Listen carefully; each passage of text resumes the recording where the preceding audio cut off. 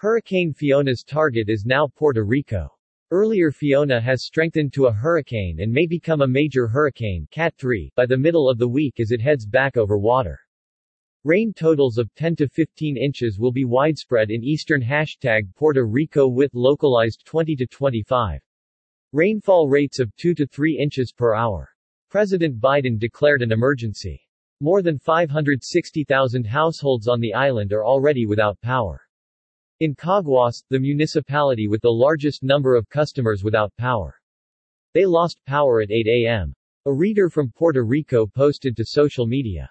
Reading about how Puerto Rico still hasn't recovered from Maria, which was 5 years ago, just makes me sick for them now that Fiona has strengthened. Here's hoping Biden responds better and doesn't toss some paper towels their way. Authorities opened over 80 shelters and closed beaches and casinos, and residents are urged to take safe shelter. Fiona has already caused one death. About 80 kilometers south of the city of Ponce, with maximum sustained winds near 130 kilometers per hour. Hotels and resorts are secured at this time to minimize the impact on visitors.